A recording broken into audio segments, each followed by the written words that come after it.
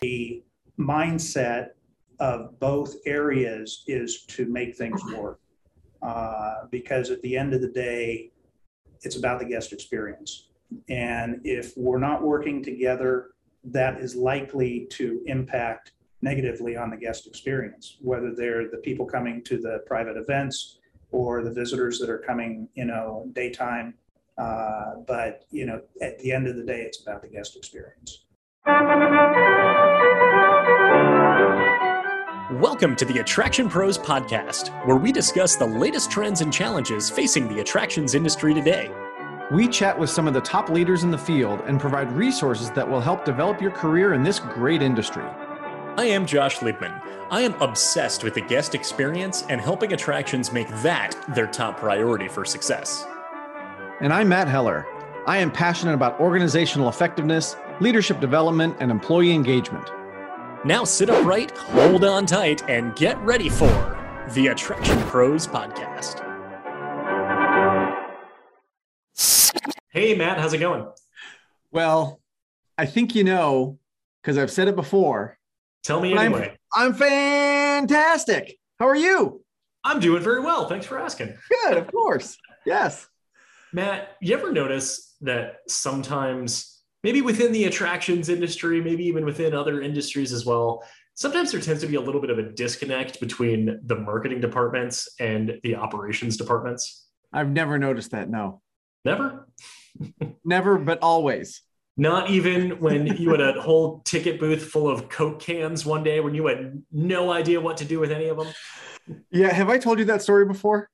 You did, and you also shared it in this interview. Yeah, oh yeah, I do that, but yes, that was probably my most memorable time when marketing and communications and operations didn't communicate well with one another. I think both, obviously have the best interest at heart of the operation, but they have very, very different views of how to kind of get there. Marketing is about selling the property and selling the experiences, and then operations has to make it work. And sometimes, and I'm sure you've seen this too, that those things don't connect. Yeah. Well, sometimes they have different goals altogether. Yeah. It's just, get people through the gates by any means possible. And then operations is now, well, what do you do with all these people that are here? So there absolutely needs to be that full alignment. And yes, I do have a number of examples as well. Nothing that resulted in so many soda cans just all over the place. But I mean, I can think of some examples where some businesses have closed where I feel like I could diagnose that as there not being a close enough connection between marketing and operations, because it's about setting the proper expectation for the guest and then being able to deliver and execute on that expectation. So not only is it very important for it to be aligned, but that is a good segue into our guest today, Scott Rose, who is the Chief Operating Officer at Zoo Tampa, and he does oversee both marketing and operations. So they are fully aligned because they're overseen by an individual, which is really cool to see the advantages that brings to the table, because he has a wealth of experience in both of those normally siloed departments, but now has an opportunity to really bring those together. And what was cool is, you and I come from the operations background. He actually comes from the marketing side of the business, and to see him embrace and bring together both of those departments, because they do absolutely have to work together, I think is fantastic. Now I want to go back for a second, because you said you can think of some businesses that actually closed because of that. That might be a future episode or something. I want to maybe peel the onion back on that one. But thinking of this conversation with Scott, as I say at the beginning, you and I and Scott know each other and have known each other for a long time because of the Florida Attractions Association. And, I'm really glad that we got to talk to him today, because I learned things about his background that I didn't know, even knowing him for many, many years. Worked for SeaWorld for a long time, opened Discovery Cove in Orlando, worked for SeaWorld corporate for a little bit. So it was really great to catch up and find out those things that I didn't even know.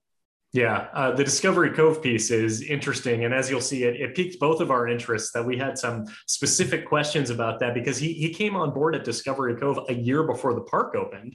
So at that point, most people are saying, well, what is this? What is this going to be? And it was definitely a challenge to communicate people what the product is. And the way that Scott describes it, I think is perfect, is fantastic. And I'm excited for this interview. We talk about aligning marketing and operations. We talk about this transformation that Zoo Tampa has gone under over the last few years. It used to be the Lowry Park Zoo. Now it's Zoo Tampa at Lowry Park. We talked about what they did throughout their closure. And we also talk about guest research and all the things that I nerd out about all the time of collecting guest feedback and using that towards making continual improvements within your operation. Well, I think with that intro, let's go ahead and get to Scott's interview. What do you think? Let's do it. Scott Rose, thank you so much for joining us today on the Attraction Pros podcast. How you doing, Scott? Doing great. Glad to be here. Thanks for having me on. Absolutely. So excited to talk to you today. You know, you and Josh and I go back a ways, you know, with Florida Attractions Association. So it's about time we've had you on here. But Scott, can you give us so long? You're a hard get. That's what it is. Can you just kind of give us a quick rundown of kind of your history in the industry and with zoos, aquariums, and all the things you've done? Sure, love to. I've really had the opportunity to work in this industry my entire career, and it's been a pretty long career at that. Yeah, you know, the good thing is it's not just been working in attractions, it's been working in animal attractions my whole career. I started back in 1980 at SeaWorld San Diego. Fresh out of college, I found a job there as a group sales representative and didn't know much about it, but I thought, hey, it's a pretty cool place to work. And joined the team there and was selling group events and putting ticketing programs together and group promotions and such, and thought I'd be there for a couple of years and then move on to a real job. Well, you know, a few years later, I was still there. And in fact, I worked at SeaWorld San Diego in a variety of sales and marketing positions for 19 years. At that point, I had the opportunity to transfer to SeaWorld Orlando, specifically to open up the new Discovery Cove Park, which is SeaWorld's Dolphin Interaction Park across the street. And that was an amazing experience, I'll tell you, because at that point in time, that concept for a high-end, limited capacity, all-inclusive, you know, high-ticket price attraction park had never been done before. And quite honestly, we didn't know if it was going to work or not, but we loved the concept, and I was on board about a year before the park was open and helped put together all the marketing plans, sales channels, sales distribution network, reservation center, and then opened the park on July 1st, year 2000. And sure enough, the park worked right from the get-go. It was extremely successful. People loved the concept, particularly the international market. The UK visitors to Orlando were represented about half of the park on any given day. So it was just, and it's a great experience. If you haven't done it, you really need to go and experience Discovery Cove. So I was there for a couple more years after the park opened, and then moved on to the SeaWorld corporate side and did some work for all of the Busch Entertainment Corporation parks at the time. There were 11. And Busch Gardens Williamsburg and SeaWorld Texas, California, et cetera, and helping put together marketing plans, research programs, pricing strategies, open new attractions and such. So gave me a good variety of things to experience there. After 30 years, I left SeaWorld and moved over to Tampa to join forces with my good friend, the late Tom Stork, who was CEO of the Florida Aquarium. And so made the move from a big corporate theme park group to a relatively small nonprofit organization at the Florida Aquarium. And we did some great things there. I was there heading up sales and marketing and then chief operating officer. for about 7 years, and then decided to go out on my own. I was going to, start my own business as a consulting with attractions, helping with marketing projects and research development. And one of my first clients was Zoo Tampa.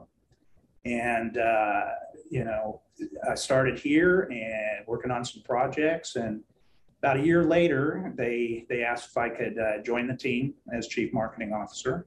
And so I did so. And then about a year after that, took on the operating groups, non-animal operating groups here. And so that's where I am today. This is a great business to be in, I'll tell you. I couldn't think of any other industry I'd want to spend my career in than the attractions business. It's a place where there are parks where people want to go, and we help make memories and provide fun and exciting times for families and for our visitors.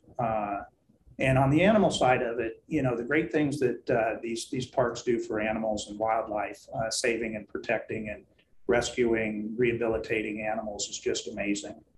And so, at the end of the day, it's very rewarding. You're making people happy and you're saving animals. Couldn't be better.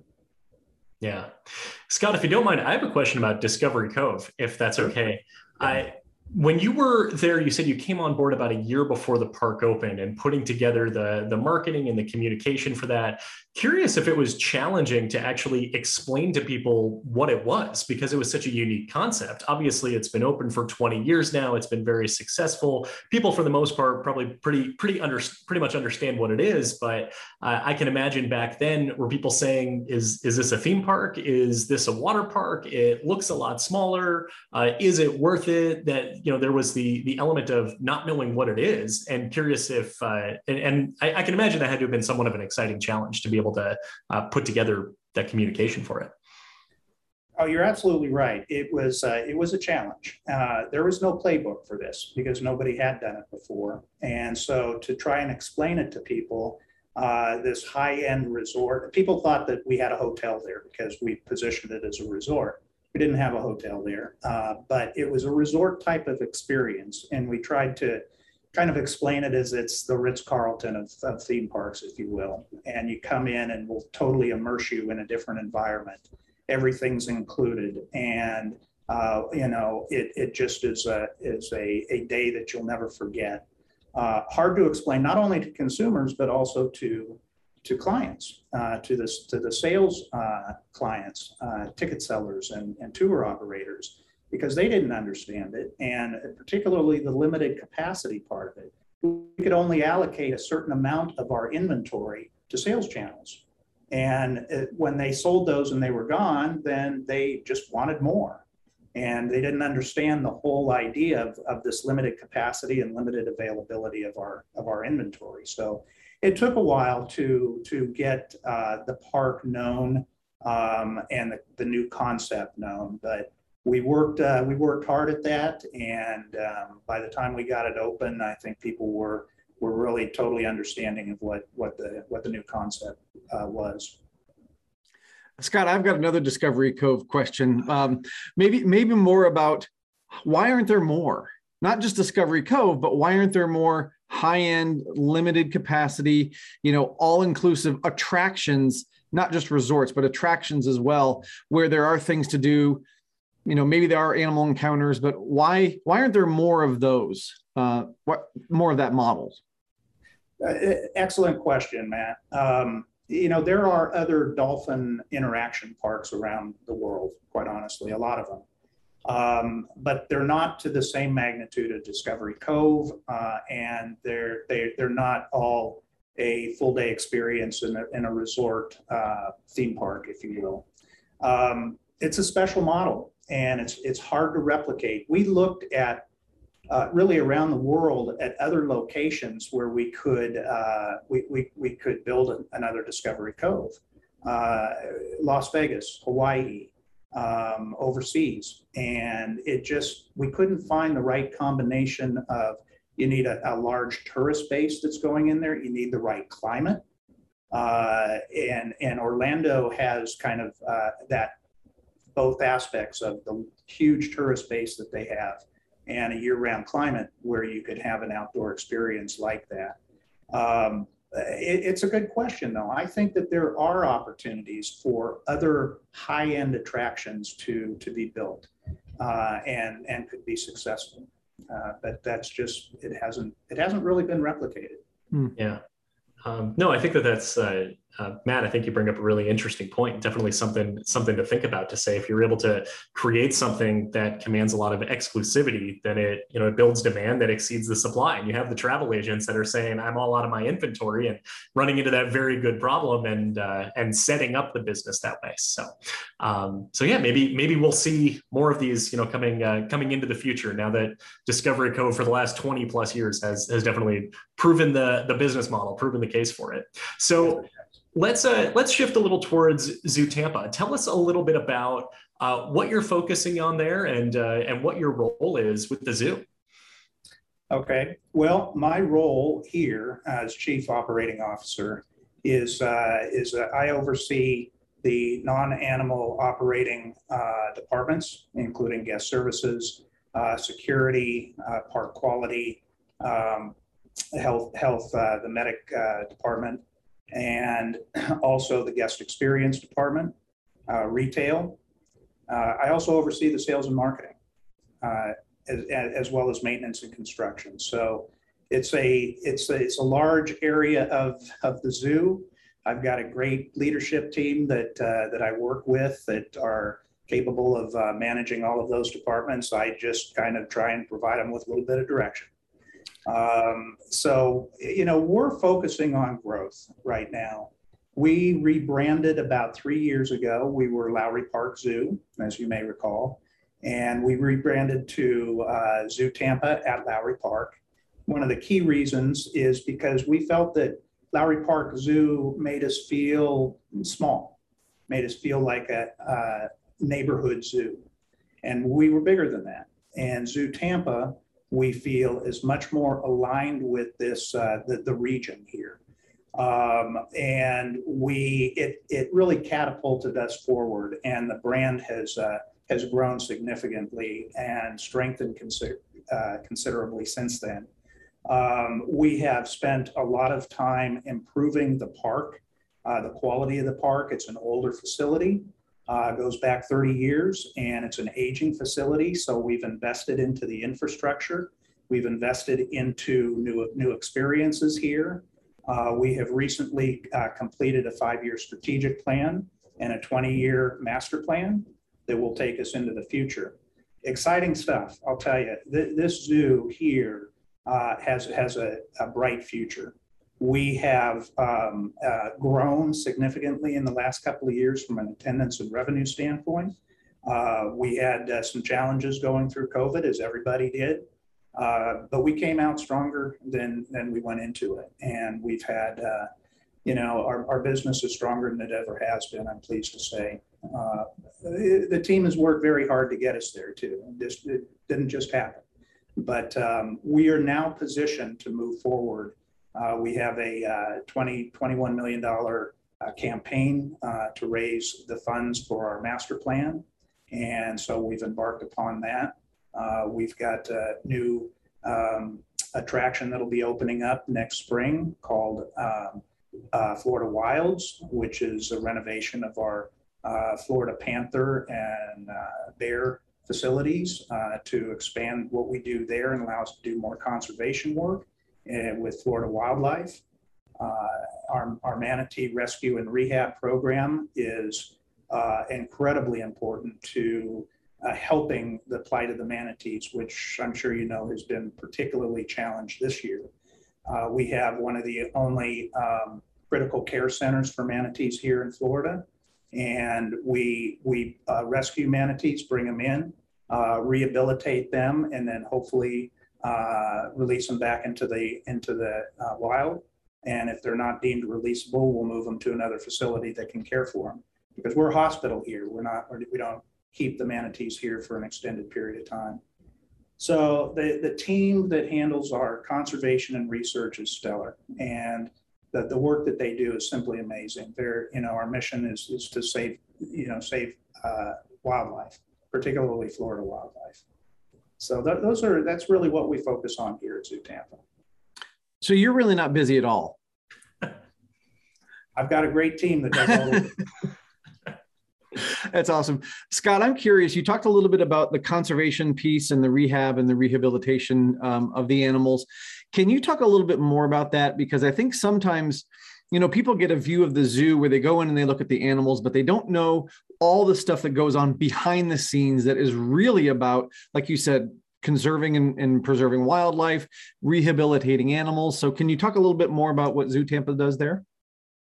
Sure. You know, our focus, as I said before, is on conservation programs primarily on Florida wildlife and manatees, panthers, black bears, indigo snakes, and such. And you know, we work with an alliance of other zoos in some cases. We work with Florida Fish and Wildlife, who manage a lot of the conservation programs. And then we tell the story. We tell the story to our visitors here through interpretive graphics, videos, and such that they can experience when they visit the zoo. And we feel it's important to tell that story because the challenges that these animals have, many of which are endangered, are because of the interface that they have with humans. And you know, whether it's habitat destruction of some sort, or pollution in the water, or boat strikes with manatees, which is a big challenge there. And we try and through these stories change behavior so that they can understand that what they do it can impact wildlife that's right here in our own backyard. And so that's our, again, that's our mission, is to inform, educate, inspire people to learn to cohabitate with animals in nature. So Scott, being that you oversee marketing and operations and anything that is a non-animal related department, how important is it for you to bring, you know, the background that you have of 40 plus years working with animal related attractions and just having the passion for the animal care and conservation, or, you know, could someone be in this role who has a lot of marketing and a lot of, you know, operations, you know, focus in maybe a business that did not deal specifically with animals, but everything else is, you know, all things being equal? Or does it require this same level of passion running through your veins? You know, I don't think it requires it, but I think it's a plus, because that's what gets me up every morning and brings me to work, is that passion. And you know, I think I can have good relationships with the animal folks, because I do have a background that has been around animals, animal trainers, animal care staff, animal vets, my entire career. I'm not one myself. I don't, you know, promise to be one, but nevertheless, I think I can understand what they do and have a great appreciation for that. So it's not required, and you know, people can come in from different backgrounds and do the job, marketing or operations. But I think the experience that you know, I've had in my career and others in similar positions, where you've been around these type of attractions with animals, can make a difference. Yeah. Scott, a minute ago, you talked a little bit about COVID, and I'm wondering if we can go back there, because, you know, we're still at the time of this recording, still dealing with some of the COVID issues. And I know that you've got a great story about kind of the things that have happened at the zoo. Can you kind of walk us through some of the things you did at the zoo to kind of make it through the pandemic? Sure. You know, as we in the attractions industry, we all went through this together, and there was no playbook for this. And so we, as a leadership team here, worked very, very hard collaboratively to make the right decisions to get this organization through this challenging period. And like you said, we're still going through it and dealing with some of it. But you know, when it became reality that we were going to close down mid-March of last year, We made the decision to furlough 80% of our staff here. The other 20% were retained predominantly to take care of the park, but more so to take care of the animals. You know, we couldn't just lock the doors and go home. We had a lot of animals that relied on us to take care of them and to feed them and to provide their welfare. So that's what we did, but we worked through it with the intention of coming out of this stronger than when we went into it. And we fully intended to bring back every one of those employees that we furloughed, and we did. And we were closed for 2.5 months. We opened up the end of May.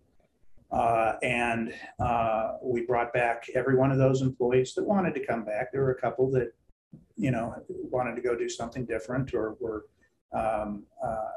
concerned about coming back in the state of the health then. I think one of the keys for our success through this whole program is that we continued to market the park. We continued to market the park through the time that we were closed. Our reopening, we didn't take our foot off of the accelerator by any means. In fact, we invested more into it because we knew people would come back eventually. And so in some cases, we saw attractions and other organizations that said, let's stop everything right now. You know, we'll come back when we can. But we took a little different approach to it. And when we were closed, we had an advertising campaign out there. We had to obviously adjust the communications in it. We had to be respectful of the time. But we were letting people know that, you know, as they were taking care of their family, we were taking care of our family. And we used social media to a great extent. We did have you know, some other advertising and media opportunities that told our story. And, you know, then when we got ready to open, we were welcoming people back and really reinforcing that we were doing everything possible to keep this experience safe. And we had a campaign, Get Wild Safely, to where, you know, we were promoting that the nature of the zoo is an outdoor experience. It's wide open. We've got safety protocols, and we had all of the safety protocols of limited attendance and taking, you know, temperatures of our guests coming in, and masks, and you know, cleanliness standards, and all of that, as everybody did.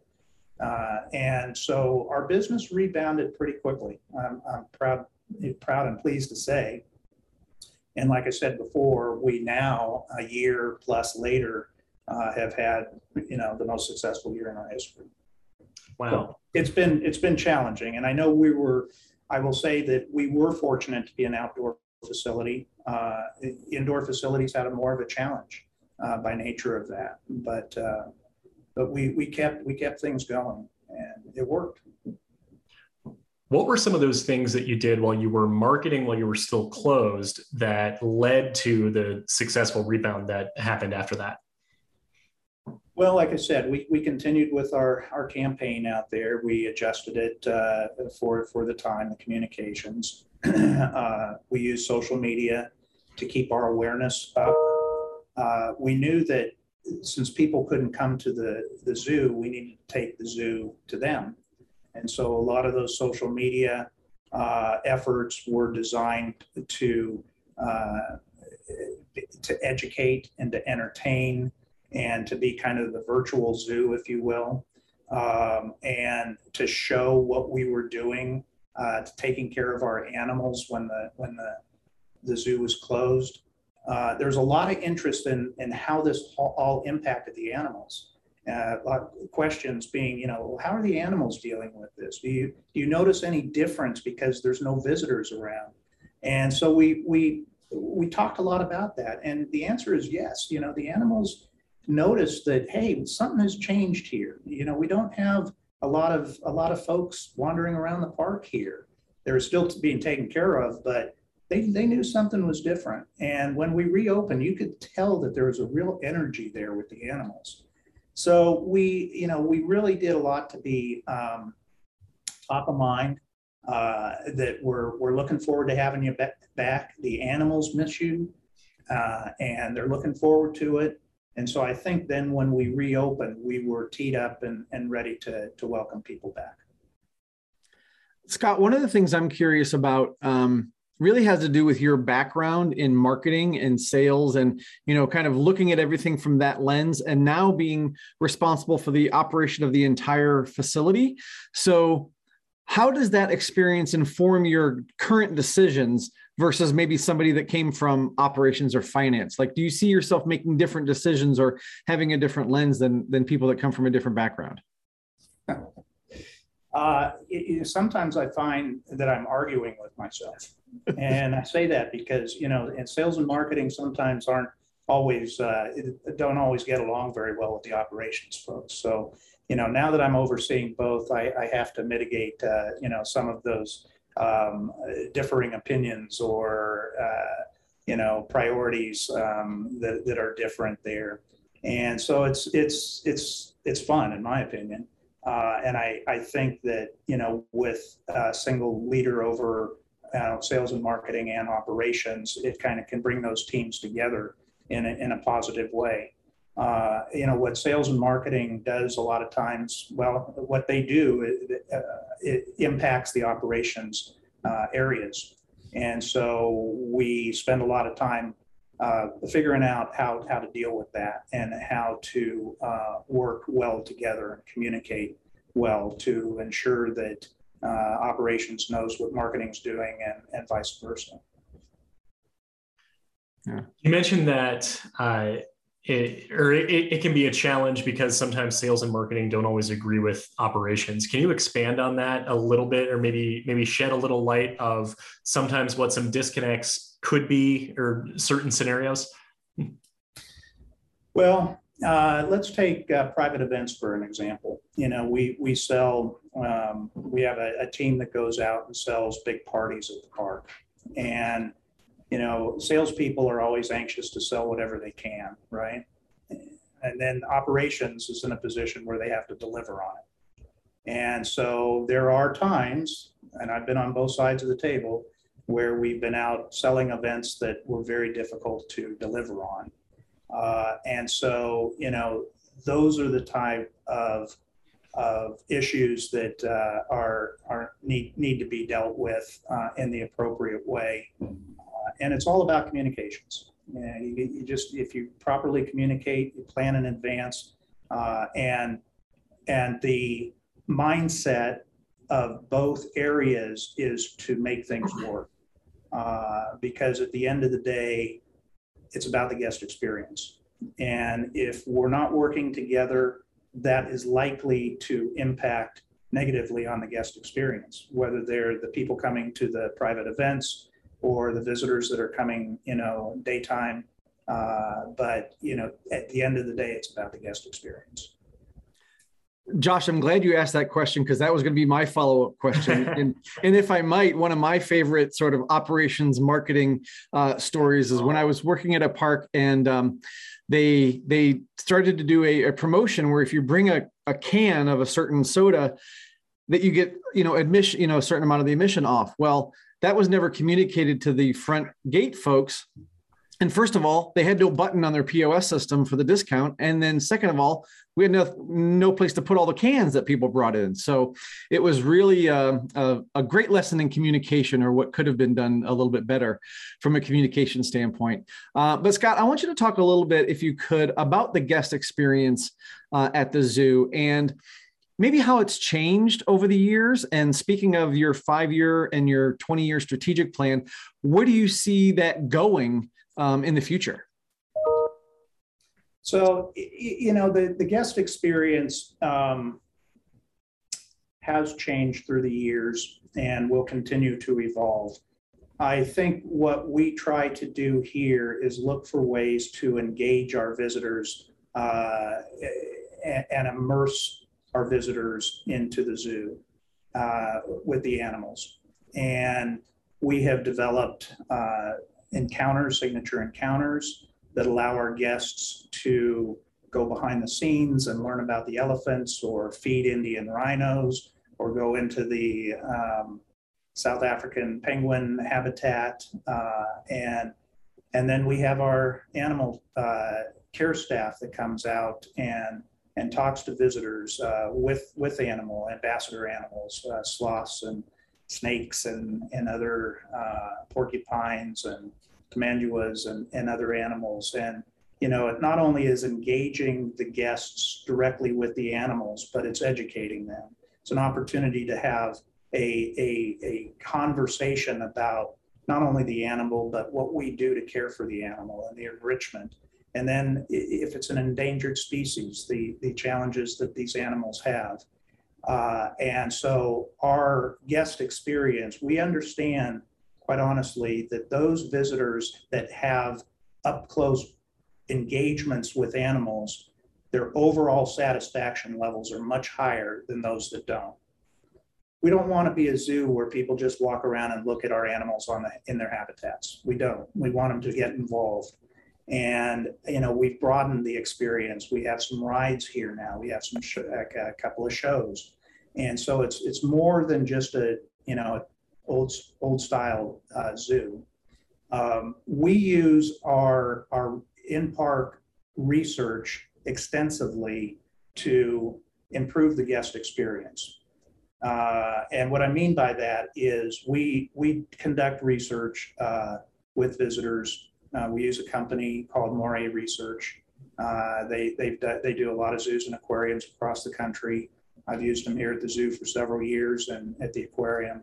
And what that research does is it gives us a total picture of the guest experience, from their overall satisfaction ratings to how they felt about the cleanliness of the park and employee courtesy and educational value, entertainment value, the people that had inconveniences in the park and how we deal with those. And the great thing about this research is it benchmarks against other zoos and aquariums. So, you know, if a rating is like, say, 80% overall satisfaction, well, is that good or is that bad? Without benchmarks, you don't know. So this gives us an idea of how we rate relative to our peers and other attractions that are similar in nature. And, you know, we use that. We use Secret Shopper reports, and that kind of gives us a glimpse into how our employees are doing, and rated by the Secret Shoppers that come in. We have a program here called Host of the Day, which is where a management person is assigned we have one person every Saturday to spend the day in the park with their family, not in uniform, not with a name tag on, not with a radio, just experience it like a guest would, and then write a report. And then we review the report. We have here a team called the Guest Experience Team that represents key departments around the zoo. And we meet weekly, and our focus is the guest experience. And we use these tools to really analyze it and drill down into the data and look at how certain ratings are driving other ratings. Like I said before, we know that those guests that have an experience, encounter with an animal of some way, shape, or form, their overall satisfaction is scored much higher. And so we look at all of those cases of inconveniences and go through every single one of them. And how can we fix that? How can we do better? And then look at what's working and build upon it.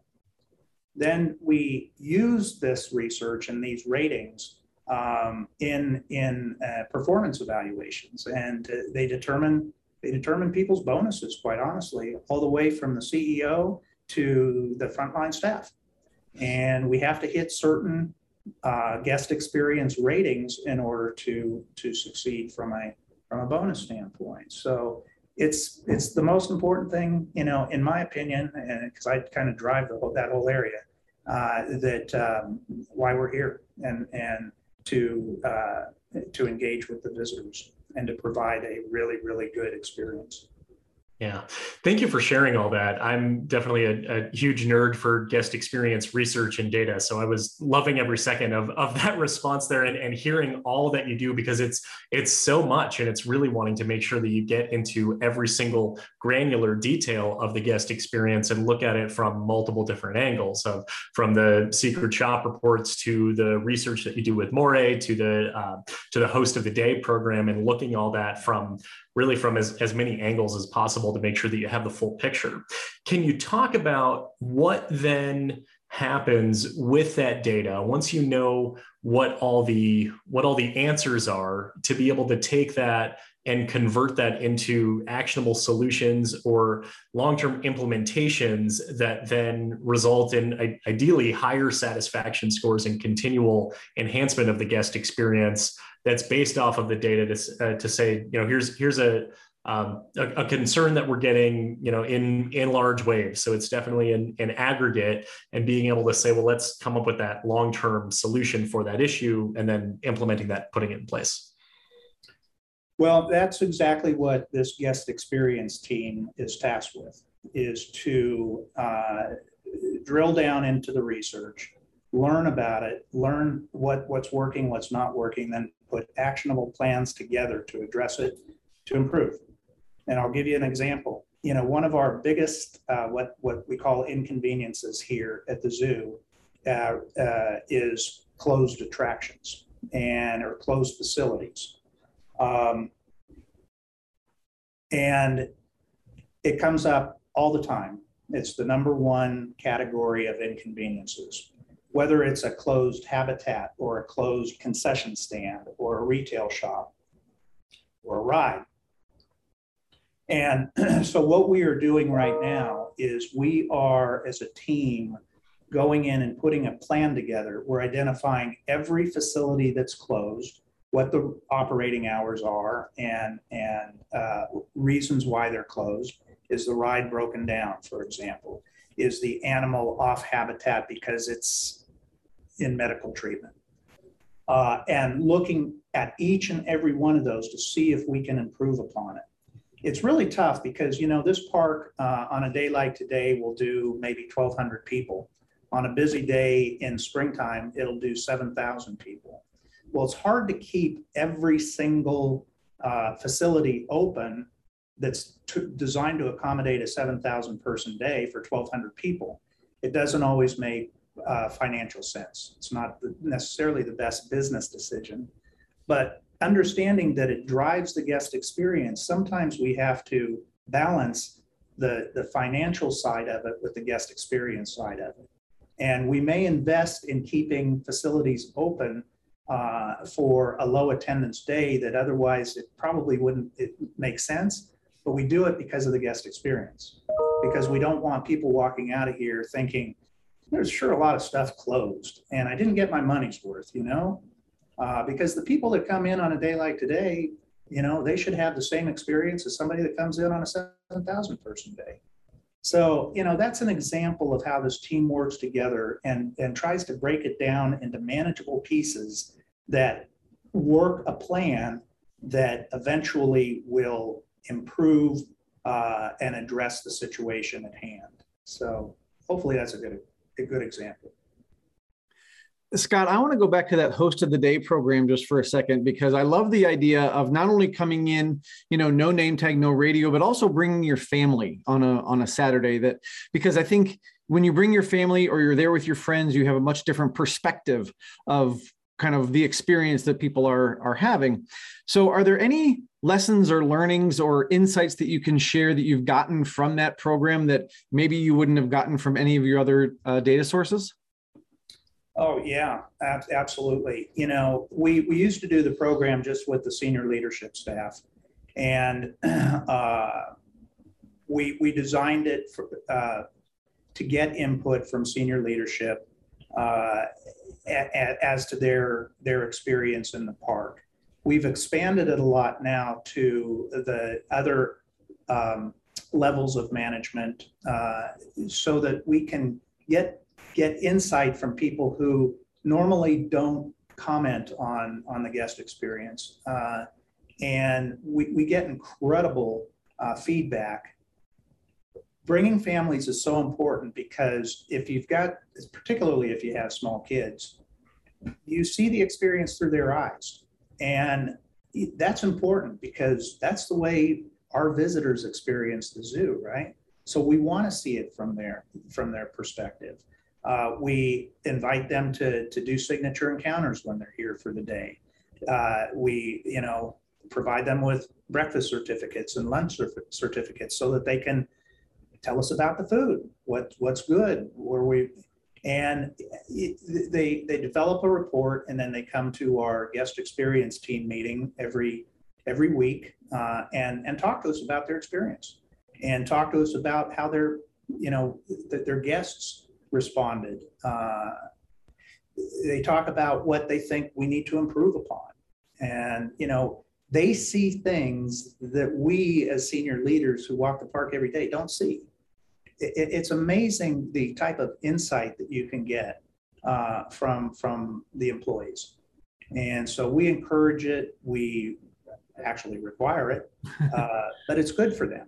And, because especially sometimes administrative folks don't always get out into the park. I know. And I spend a lot of time out in the park now because I've got an operations hat to wear. But when I was strictly marketing, there'd be a week go by that I didn't get out into the park, And so it's good for them to see the park and see it, experience everything and see it with their families in a very casual environment. Yeah. You mentioned the feedback that comes in from the kids, from the families, of the host of the day. Do you find that tends to be, I would say, a little more candid and therefore could actually be even better quality feedback than perhaps, from an adult or from a guest who might, stop and leave a comment card or something like that? And how does that, I would say, weave its way into the overall research process and understanding it? Yeah.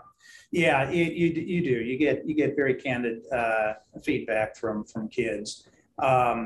I wish we could bring those kids to our meeting, our guest experience team meeting, and hear it directly from them because that input is filtered through their parent or through our employee here.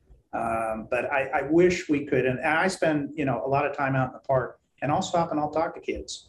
Because I want to hear it from them. I want to see what, hey, are you enjoying your day? What's your favorite animal? And they'll tell you. And you get some great insight from that. So Scott, I just have to ask you, what's your favorite animal? And is it land or sea? Spent so much time working with both. I know. Yeah, I love them all. And, it was great working in an aquarium with aquatic animals for the length of time that I did. I love being in a terrestrial animal zoo. I would say my favorite animal here at the zoo is the orang. They're just so much fun to watch. They're so personable. We've got a family of orangs here that boy, I'll tell you, I could spend all day out there. And, that's one of many favorite animals that I have. The Florida panther, I'm so amazed with the Florida panther and the plight that they have. There's only a couple of hundred left. And, the population is dwindling.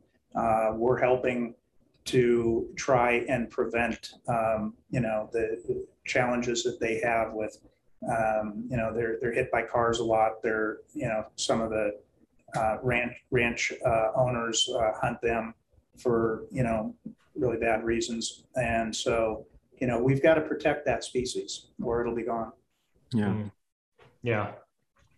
So Scott, going back to, I would say, SeaWorld San Diego in the early 1980s, when you said that you were only planning to be there for a short amount of time and then go get a real job. And then your career path obviously kept you in the industry with some very much real jobs within the business, within the animal theme park business and in the zoos and aquariums. If you weren't in this industry, what do you think you would be doing instead? I don't know. I honestly, I've never thought about doing something different. So I couldn't tell you what I'd be doing. This business gets into your blood, and it quickly got into my blood at SeaWorld San Diego. I loved, back then, SeaWorld was quite different. It was much smaller and much more of a family environment. That was 40 years ago, right? And it just became a part of my life. And I met my wife there. She was a tour guide at the time.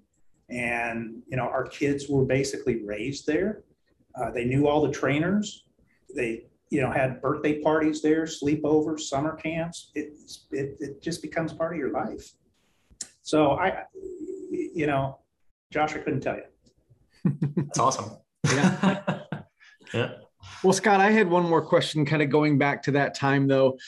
Thinking about some of those maybe early lessons that you learned working back there at SeaWorld in San Diego, and now being, again, the COO of the zoo, what sort of lessons do you take from some of those early experiences and still use today? Well, learning the business in a broad way, not just learn sales, not just learn marketing. Learn about the finances of the business, learn about the operations of the business, learn about the educational components of the business, so that you become much broader, you have a much broader knowledge of how the business works. And I think you provide more value to the company in that respect. Additionally, I've always been an advocate of being involved in the industry. And from day one in San Diego 40 years ago, I was involved in the industry, American Marketing Association, sales organizations, with the Visit San Diego Convention and Visitors Bureau and such.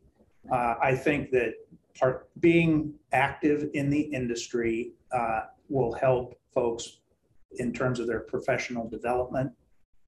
They will better represent their organization within the industry, and the networking, the educational opportunities. As you know, here I'm involved with Florida Attractions Association, which I've been part of for many, many years, served on the board for about 7 years and chair for a couple of years. Great organization, family organization. The annual conference, the networking events that they have is just a great opportunity for anybody in the attractions industry and those that work with the attractions industry. So I'm a big advocate of it. I really try to encourage and in some cases insist my staff be involved in industry organizations, and not just being a member of it, but participating in it. Get on a committee, get onto the board and have a seat at the table, because then you have a voice at the table. Your organization has a voice at the table. I'm part of Visit Florida board as well. And I want to be, because I want to be part of how the organization markets this state, because the tourism is so important to the business that we're all in. So, those are a couple of things that I think are really, really important. Great. Yeah, really well said. Thank you for sharing those insights, those lessons. Scott, this has been just such a great conversation. We really appreciate the opportunity to chat with you today. If people want to get a hold of you, or if they want to learn more about Zoo Tampa, where would you send them? Well, I can certainly take any emails that somebody wants to send me. It's scott.rose@zootampa.org. You can learn an awful lot about the zoo on our website, zootampa.org. And, I'm happy to talk with anybody out there about the zoo. That's what I do. I love talking about the zoo and what we do. So. And Scott, we have loved this conversation talking about the zoo and your career and everything that you've been doing. So thank you again for your time today. And for everybody out there watching and listening, just remember, we are all attraction pros. Thanks for listening to the Attraction Pros podcast. Make sure to subscribe so you can tune in when new episodes release. And even better, please leave us a review on iTunes. For more information, visit attractionpros.com.